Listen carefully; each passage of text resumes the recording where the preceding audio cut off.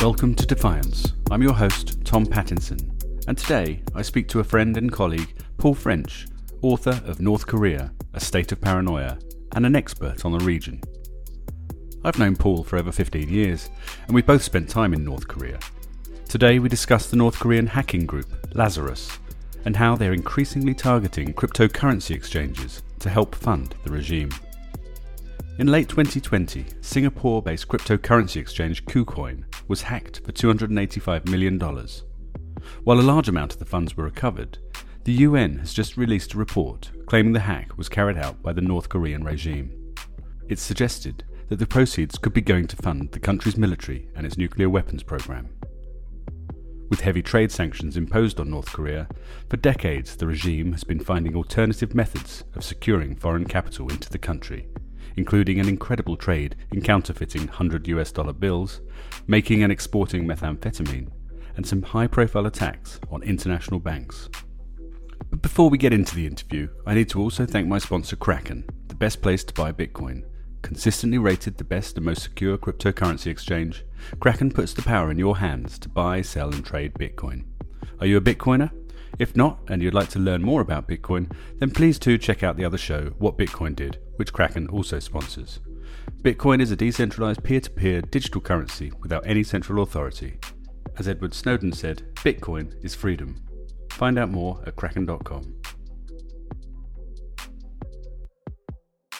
So it'd be good to sort of maybe start with what you saw in the press the other day about the KuCoin heist. Just sort of you saw that and you think, and that has been suspected to be a North Korean heist. Is that right?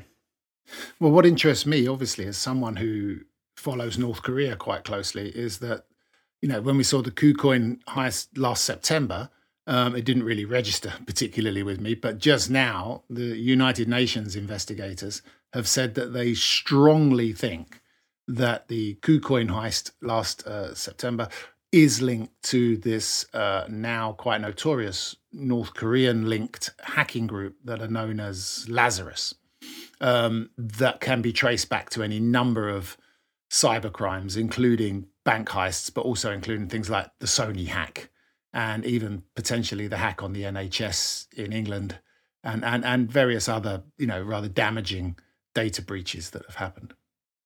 So let's just remind ourselves of some of those hacks. The Sony hack was done, if I remember rightly, probably about 5 or 6 years ago, a bit longer, when the film came out. Wasn't it around that film, or was that just a coincidence? Yeah, it was definitely because they were very angry about a film that rather mocked Kim Jong-un, the great leader, and they weren't very happy about it. And so, I think we can safely assume, and the FBI definitely assumes, that they hacked Sony, and that led to a massive data breach, some very embarrassing emails going out that where maybe producers and directors at the company said things about actors and other talent at the company that they may not have wanted to get out in public. But that was sort of about as damaging as it was. Some very red faces. It didn't look good. It showed that even a major corporation, you know, obviously a Japanese corporation, but with massive interests in America and so on, could be hacked.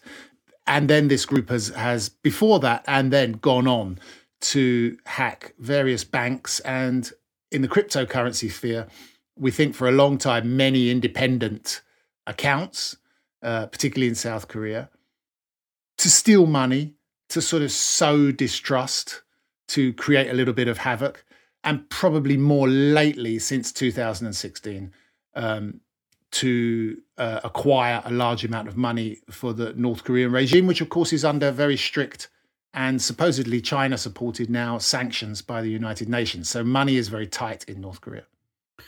So let's go back to a couple of other heists first, and then we'll talk maybe more about who's doing it and the reasons why. So one of the biggest ones that we know of was the Bangladesh bank heist, which I think was in 2016. Is that right? What actually happened there? And I think there was up to $1 billion stolen. If you could just sort of talk us through what happened, what the actual sort of process was that took place. Well, to put it sort of succinctly, what they did was that they ran through a number of SWIFT codes. They were able to get access to the SWIFT codes, these codes that we use for traditional international bank transfer. And the Bank of Bangladesh, although it's the sovereign bank of Bangladesh, obviously is not a particularly wealthy country, although there's a lot of money in that bank, and obviously uses another bank as a kind of guarantor, which in this case was the Federal Bank of New York. And so that's what attracted a lot of attention, is that the money was literally over a weekend when no one at the Bank of Bangladesh was paying any attention to anything. This £100 million arguably could have been as much as 1.1 billion. I mean, the banks are notoriously not telling you a lot of information. Sometimes they like to tell you it's very large numbers. Other times they have their interests for telling you it's much smaller numbers. But they got in, stole it, and disappeared. Now, of course, this attracted a lot of attention. Not really because it was Bangladesh, which I have to say not many people were too worried about, but because it involved the American banking system as well and flaws in that. So a large amount of that money disappeared. A lot of it was eventually recovered, but a lot of it, interestingly, to those of us who follow the chains of North Korean criminality around the world, disappeared down to Manila, where a rather shady Chinese businessman organized a sort of massive, basically weekend party at casinos in and around Manila and Davao and other cities around the Philippines, where they gambled as much of this money as possible, i.e. laundered it in this way.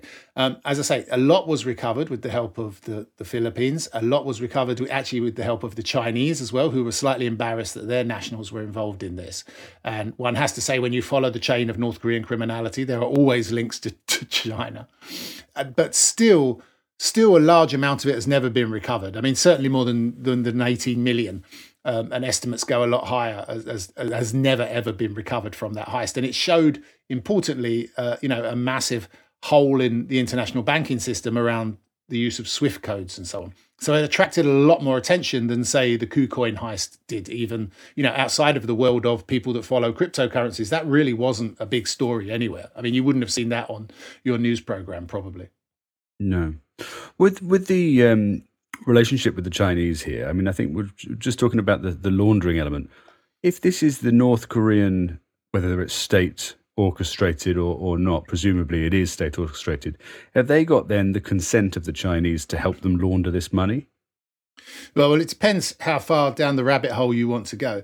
I mean, many people, it is generally assumed that Lazarus Group, which is probably the North Korean hacking group, was probably originally trained by the People's Liberation Army's cyber warfare department, which we know is very effective. Now, does that cyber warfare department engage in China, engage in anything other than preparation for potential cyber war? Well, we just don't know. Some people think it does. There are various people who analyze the hacks and the code that are used in the hacks, see various flags that they believe identify Lazarus Group. Now, some people believe that could be the Lazarus Group, showing off and wanting everyone to know it's them in a sense. Other people believe that could be a false flag, that other hacking groups, potentially Chinese, official or unofficial, are laying in bits of this code that they taught the North Koreans, enabled for it to look like North Korea, so that there's a deflection of guilt. But the general assumption is, at the moment, and there are all sorts of allegations about what Chinese and particularly Russian hacking groups, and the North Koreans have a relationship with Russia as well, may be doing in everything from referendums in England, elections in America, to actual criminal theft. This does seem to go back to North Korea, and North Korea does, of course, have a very long history, not just of hacking banks and cryptocurrencies, but of engaging in other criminal activity that to raise money for the regime, most of which have worked for a while, but then not worked because of this essential question that you annoy one or another important country by what you're doing. And one of the arguments is, of course, that with cryptocurrencies, that they're finding a way around that particular issue of getting into a spat with one particular country over this. So that's a good point. I think you mentioned, we'd go back to the Bangladeshi heist there with Bangladesh.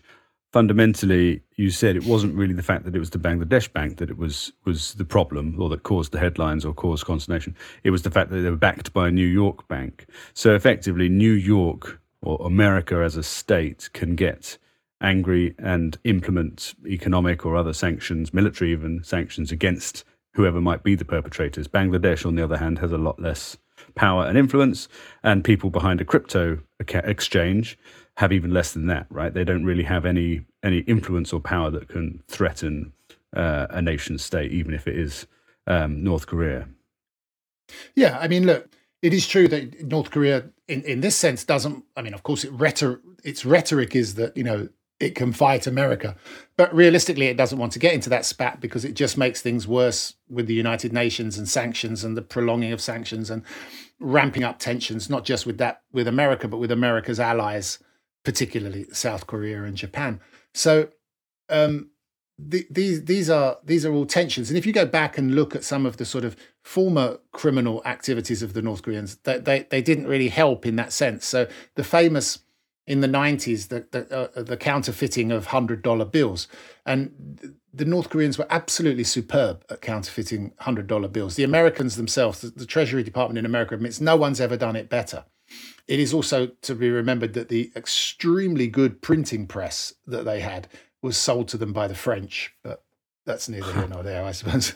So just break that down for us, actually, before we carry on with that, because I think this is another fantastic story. So in the 90s, when hard physical currency was the dominant currency, I suppose, they had the world's best faking $100 bills faking system, right?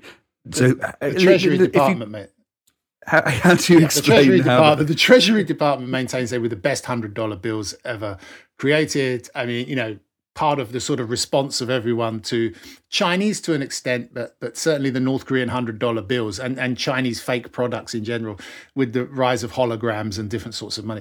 But those old classic $100 bills, no one's ever faked them better or in larger amounts.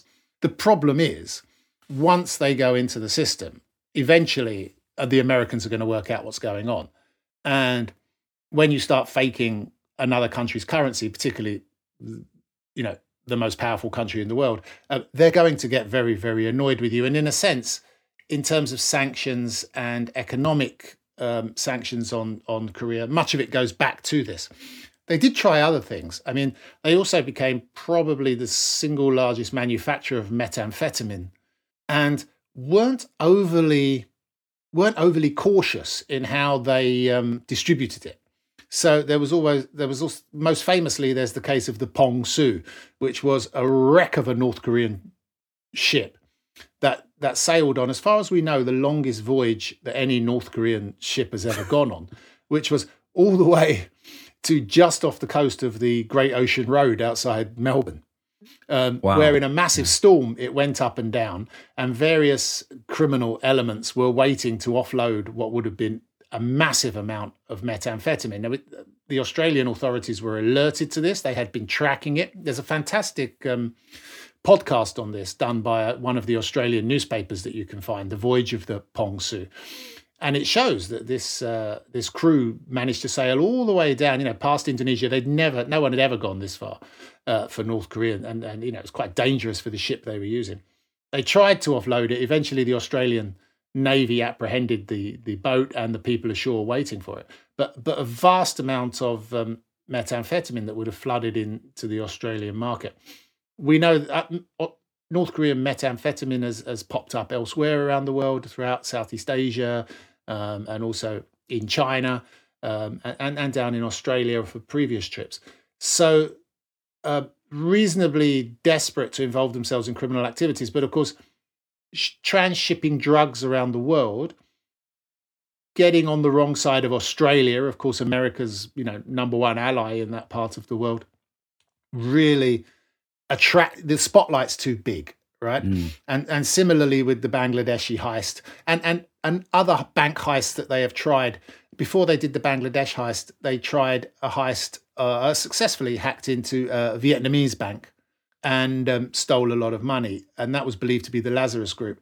And that led to problems as well, given that the Vietnamese were were not happy that a country that, in a sense is somewhat of an ally, not a complete ally, but somewhat of an ally, had hacked into your bank and stolen a lot of money from you.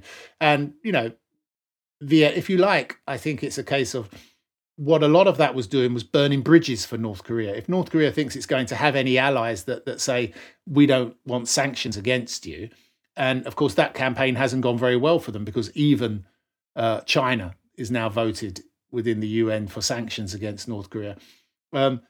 Vietnam is one of those countries that you probably could persuade to get on side at a certain point. Well, if you didn't steal money from their banks, if you didn't trick one of their nationals into being part of an assassination of the half-brother of your leader at Kuala Lumpur Airport in 2017. One of those girls was, of course, Vietnamese. So relations are not good. But these sort of classic, if you like, for our modern day, just bank robberies, right? This is sort of, cyber Dillinger sort of work. You just go into the bank, steal all the money and run away. Attracts a lot of attention, worries people who are part of the international banking system, annoys national governments, and draws a lot of attention towards North Korea. And I think that has proved lucrative in a sense, but counterproductive, as did methamphetamine, as did forging currency.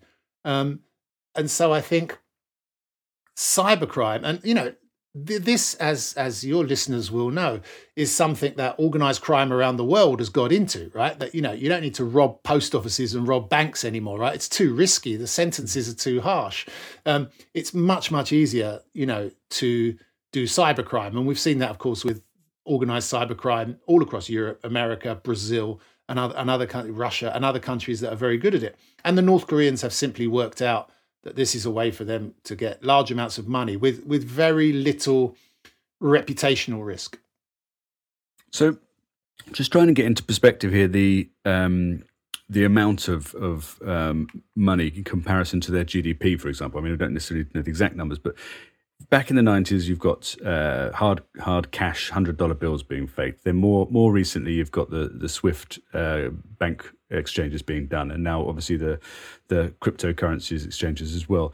As a sort of benchmark, do we have any idea about how many $100 bills were made, how many were exported, and what sort of percentage of their national income, if you like, that made up? I suppose I'm trying to work out how important fraud like this in terms of stealing money is to their economy. Well, I think the actual role of criminality in North Korea has changed a little bit. I think back in the 90s and the early 2000s, it was what we used to call the Dollars for Kim campaign, or what they used to call within the regime, according to defectors, the Dollars for Kim campaign. Of course, we've had three Kims: Kim Il-sung, Kim Jong-il, and Kim Jong-un, the grandfather, the father, and the son. So it's a dynasty. What the money was for back in the days of a bit of meth and dollars and the early bank heists was twofold. One was to sort of sow confusion and problems particularly for South Korea and so on. So going into the early cryptocurrency accounts in South Korea, putting malware in people's computers so that you could read their password and everything, and steal some South Korean students, couple of $1,000s worth of Bitcoin, wasn't really to make money for the North Korean regime. It was more to just undermine the overall economy of South Korea. It's the same reason as they'd like to hack in and to the electricity grid in South Korea and switch off the lights in Seoul, right? It just causes problems, and it's part of that low level, sometimes rather higher level grinding antagonism between North and South Korea. The other element was to get in some extra money when the economy wasn't quite so disastrous to fund the little trinkets and bonbons that the higher echelon of the regime need in order, arguably, to stay loyal. So as far as we know, the Kim clan itself lives very high on the hog, lots of houses, famously stallion horses, jet skis, probably cars. It's just so hidden, we just don't know. But also, but we know that they, for instance, Kim Jong-un was sent to a private school in Switzerland, and so that all has to be paid for. And then there are the higher echelon of the country, and they have to be bought off somehow. These are reasonably sophisticated people. And the argument would be that, they cannot be completely true believers in the sort of godlike status of the Kim family and the complete isolation of North Korea as being a positive thing, and that this is really the best country in the world. I mean, I can remember years and years ago sitting on a plane flying from Beijing to Sydney.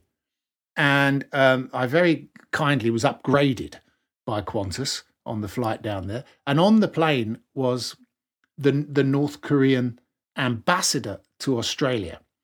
And I knew that the North Korean embassy in Sydney at that time was actually almost beachfront property in Bondi.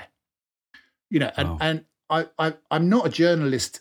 I'm not enough of a tabloid journalist to have plucked up the courage to ask him what I wanted to ask, which was, you go down there. Now, of course, he's not allowed to take his family with him. His family are kept in North Korea. The Chinese diplomats used to do this as well. You travel on your own, your family remains behind.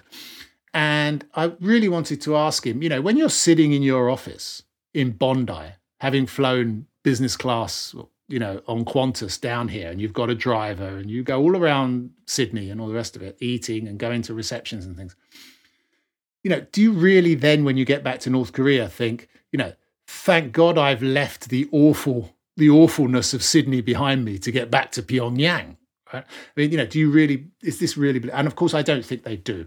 I didn't have the guts to ask. So, those people probably need a few little bits and pieces to remain loyal to the regime. And that won't necessarily be a lot, but, better housing. They need access probably to laptops and phones and maybe some luxury goods. We know that there's a lot of luxury watches and things shipped from China down to North Korea. So where do they go? Well, and they're not really worn in public. You won't see them all,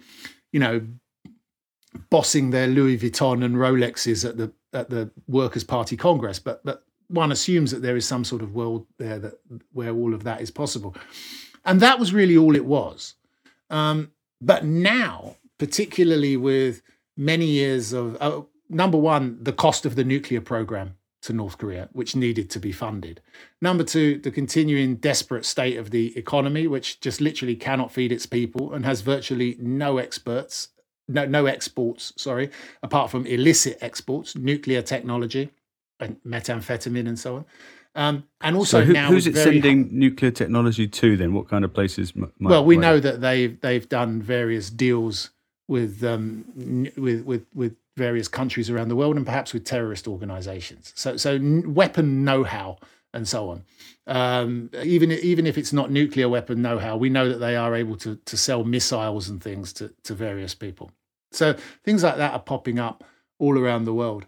And we also know that COVID has hit them very hard, even if we're not able to know whether or not COVID is rampant in the country. Certainly, it's meant closing the borders. So a country that had already closed borders is now completely closed. Things where they did make some money, like the Kaesong Economic Project, which is right on the border between North and South Korea, where South Korean companies went in, used North Korean labor, that shut down. Trade with China is still going on in many ways, but is at an all-time low. So things are tough in North Korea. And so the money that is required to make up the gap in order to maintain regime survival has to come from somewhere. And of course, one of the arguments is that the Lazarus Group has been tasked with sourcing funds through activities like the KuCoin heist or the Bank of Bangladesh heist. Because that's, the KuCoin heist, which I think was, there were two different heists added together around 300 million, say. That's not necessarily for a country the size of the UK or the US or another major Western country, going to put a big dent in the GDP of the country. But I presume in somewhere like North Korea, that actually would have a significant effect.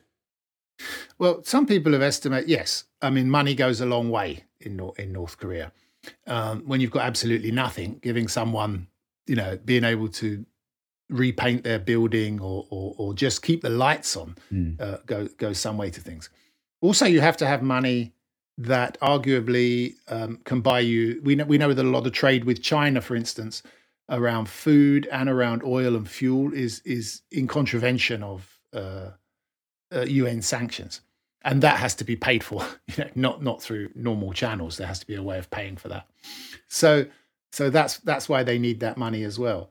So how does that work, actually, the trade with, I mean, I think that's quite an interesting point that I don't fully understand at all, the relationship with China right now, because, of course, China is still seen from the outside as being one of North Korea's closest allies in many ways. But as you say, they're part of the UN resolution which has sanctions against North Korea. So what is that relationship? I mean, how is it? Is it all black market? Is it sort of under the table? Is it partly state sanctioned?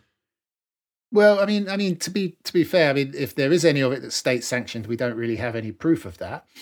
Chinese banks have acted against North Korean bank accounts or bank accounts that they assume are linked to North Korea. State-owned companies and other companies are told not to do business with North Korea.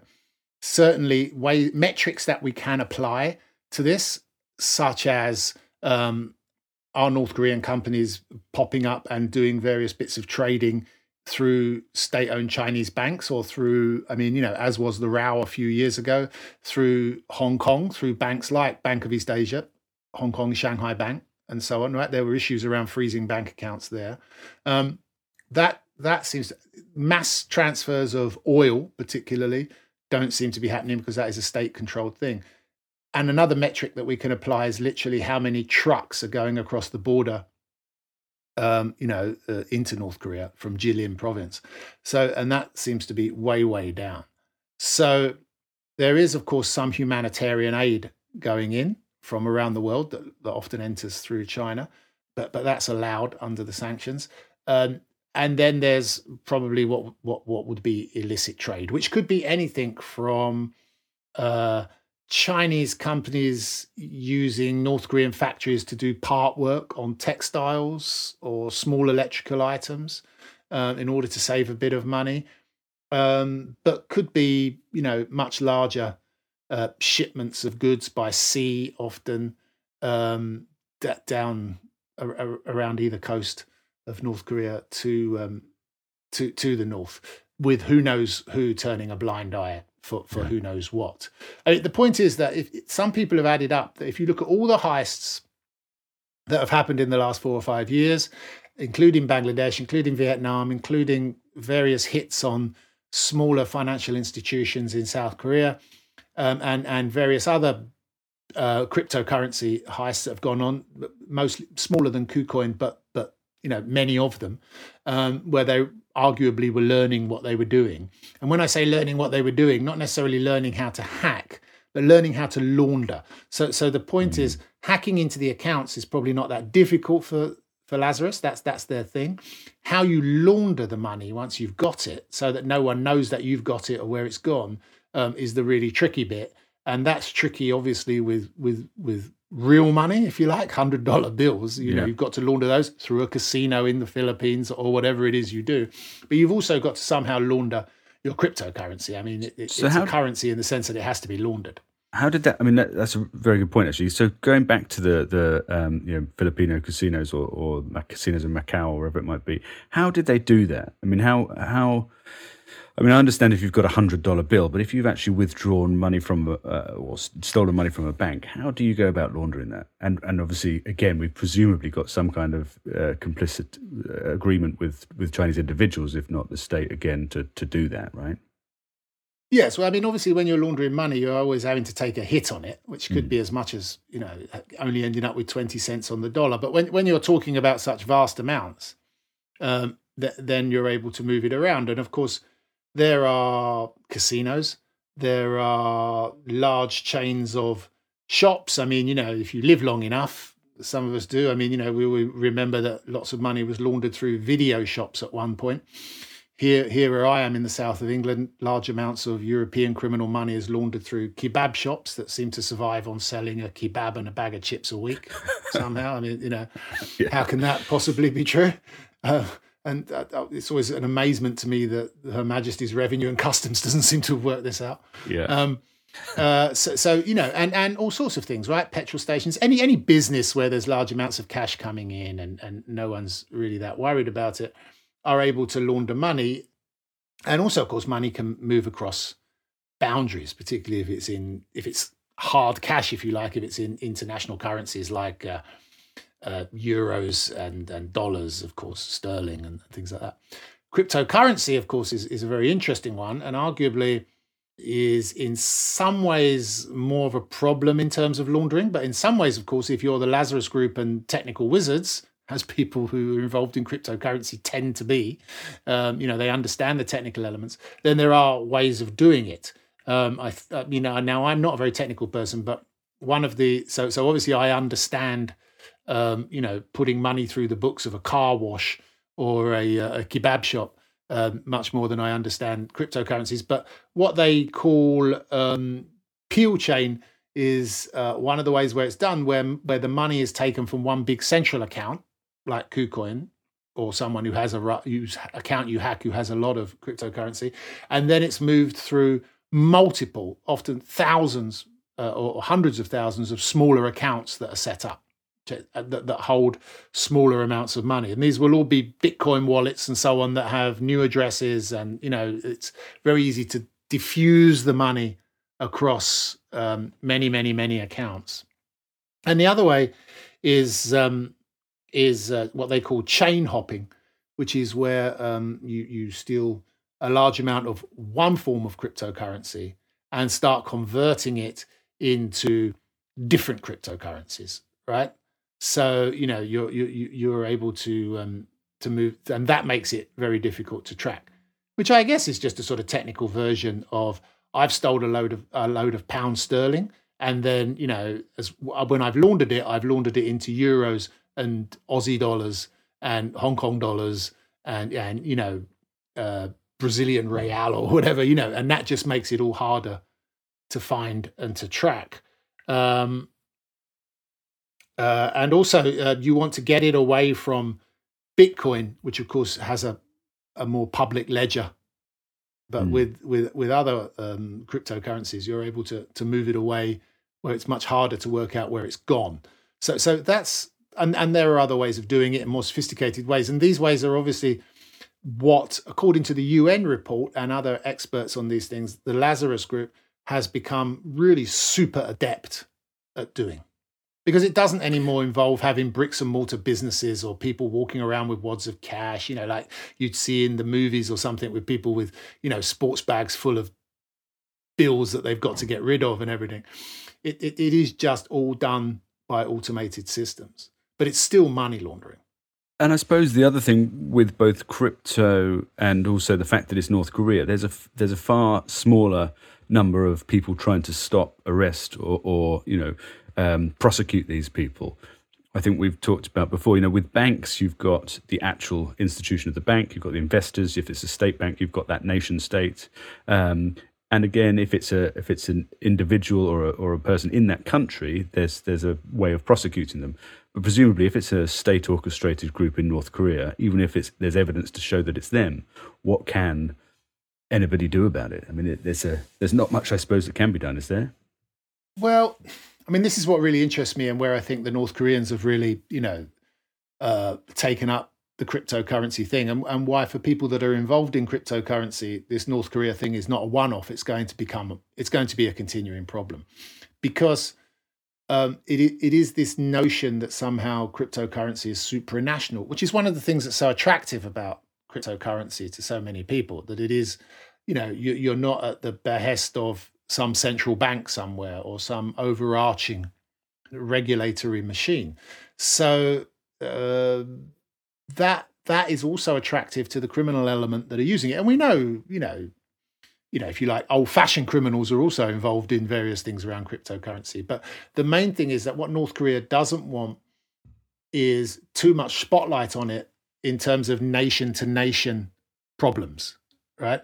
So and that is where cryptocurrency comes in. One of the other ways that we think on smaller deals that they were accruing cash is on over-the-counter transactions, right? Whereby you've got unlicensed operations in China, particularly, where that will convert Bitcoin to cash, right? Real, if you like, I keep calling it real cash, and I know the cryptocurrency people will hate me for that, but I'm trying to think of a better word. But you convert it into sort of hard, old-fashioned, dirty COVID carrying currency, right? And then you can go and spend that. And there are these illegal over-the-counter places in China, particularly, which is I mentioned China because, of course, it's next door to North Korea, and it's a very easy place for them. One of the easiest places for them to move around in still. So that all means that you don't. When you steal money from KuCoin, it is of a concern because it's a large amount of money, and we want to know what's going on. But it is not, and the UN will take an interest. But if you'd stolen that from a bank in Singapore, I think there would be a lot more interest. And if you'd used SWIFT codes from an American bank to get into the Singapore bank to steal that money, which is a variation of the Bangladesh heist, you would then have the Americans after you as well. On the KuCoin heist, who have they got after them, really? Right? Who's going after them? I think this is a big problem for Singapore, which has the company there, but it isn't a state company or a state-linked company. It isn't registered in the way that a bank would be registered there, a traditional bank.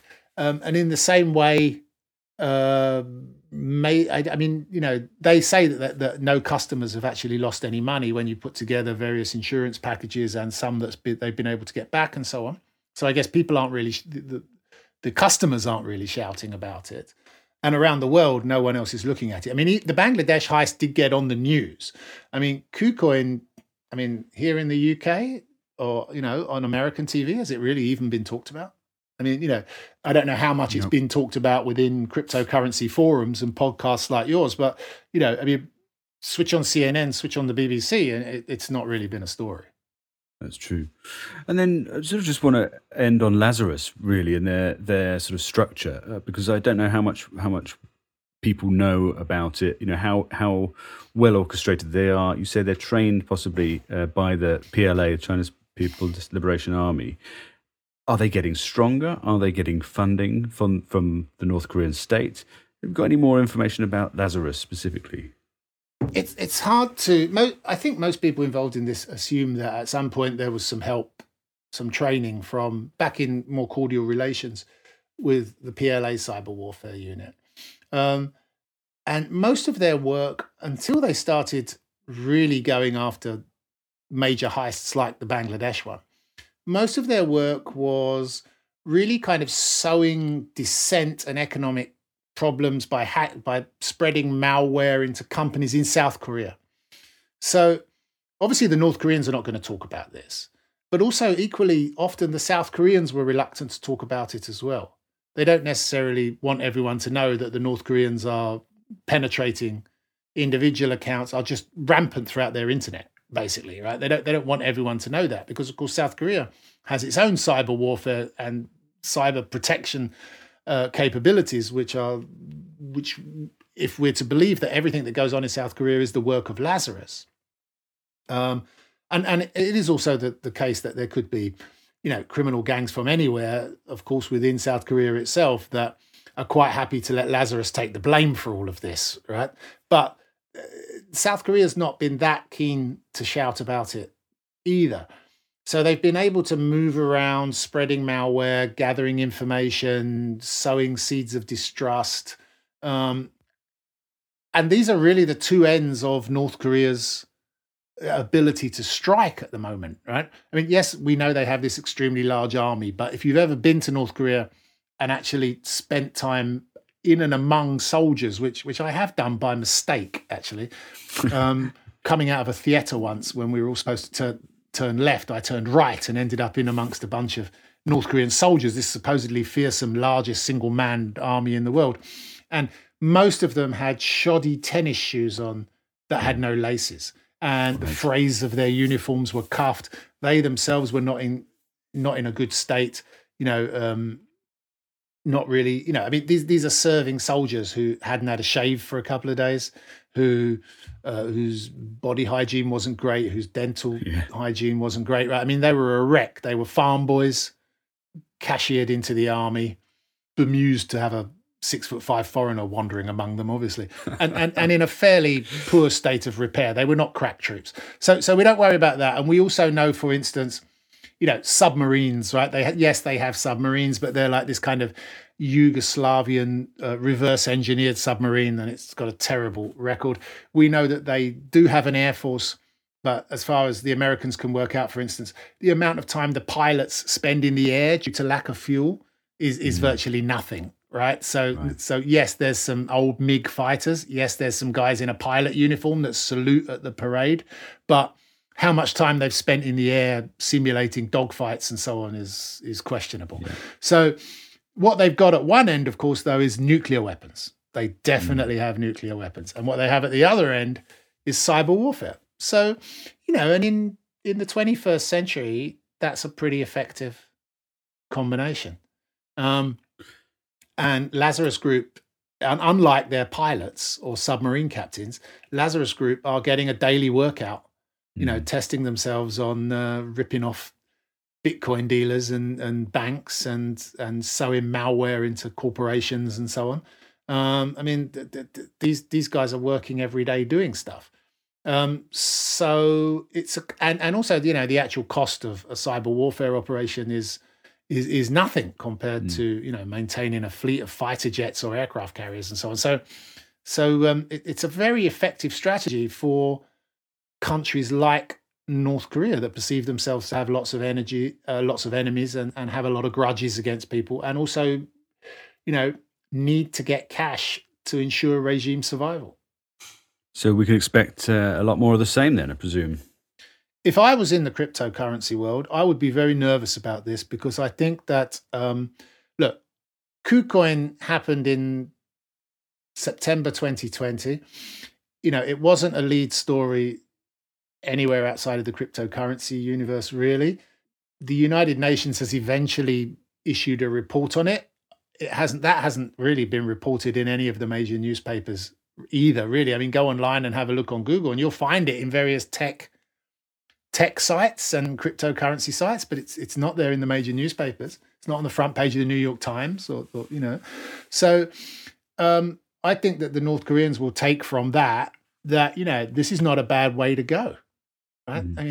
Let's get in there and see what we can do, and how much trouble we can cause and money we can gather.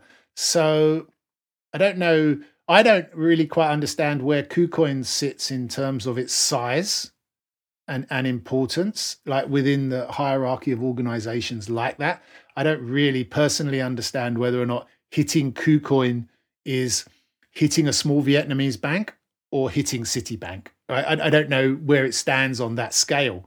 And that I think would be interesting, whether or not this is that they've moved from targeting various South Korean accounts and small exchanges, and whether or not this is a massive step up, or whether it's a sort of gradual process of hitting, like a harder target and a harder target and a harder target, a bigger bank and a bigger bank.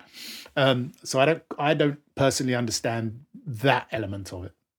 I think KuCoin, just for your information, are hovering around the top 10, top 15.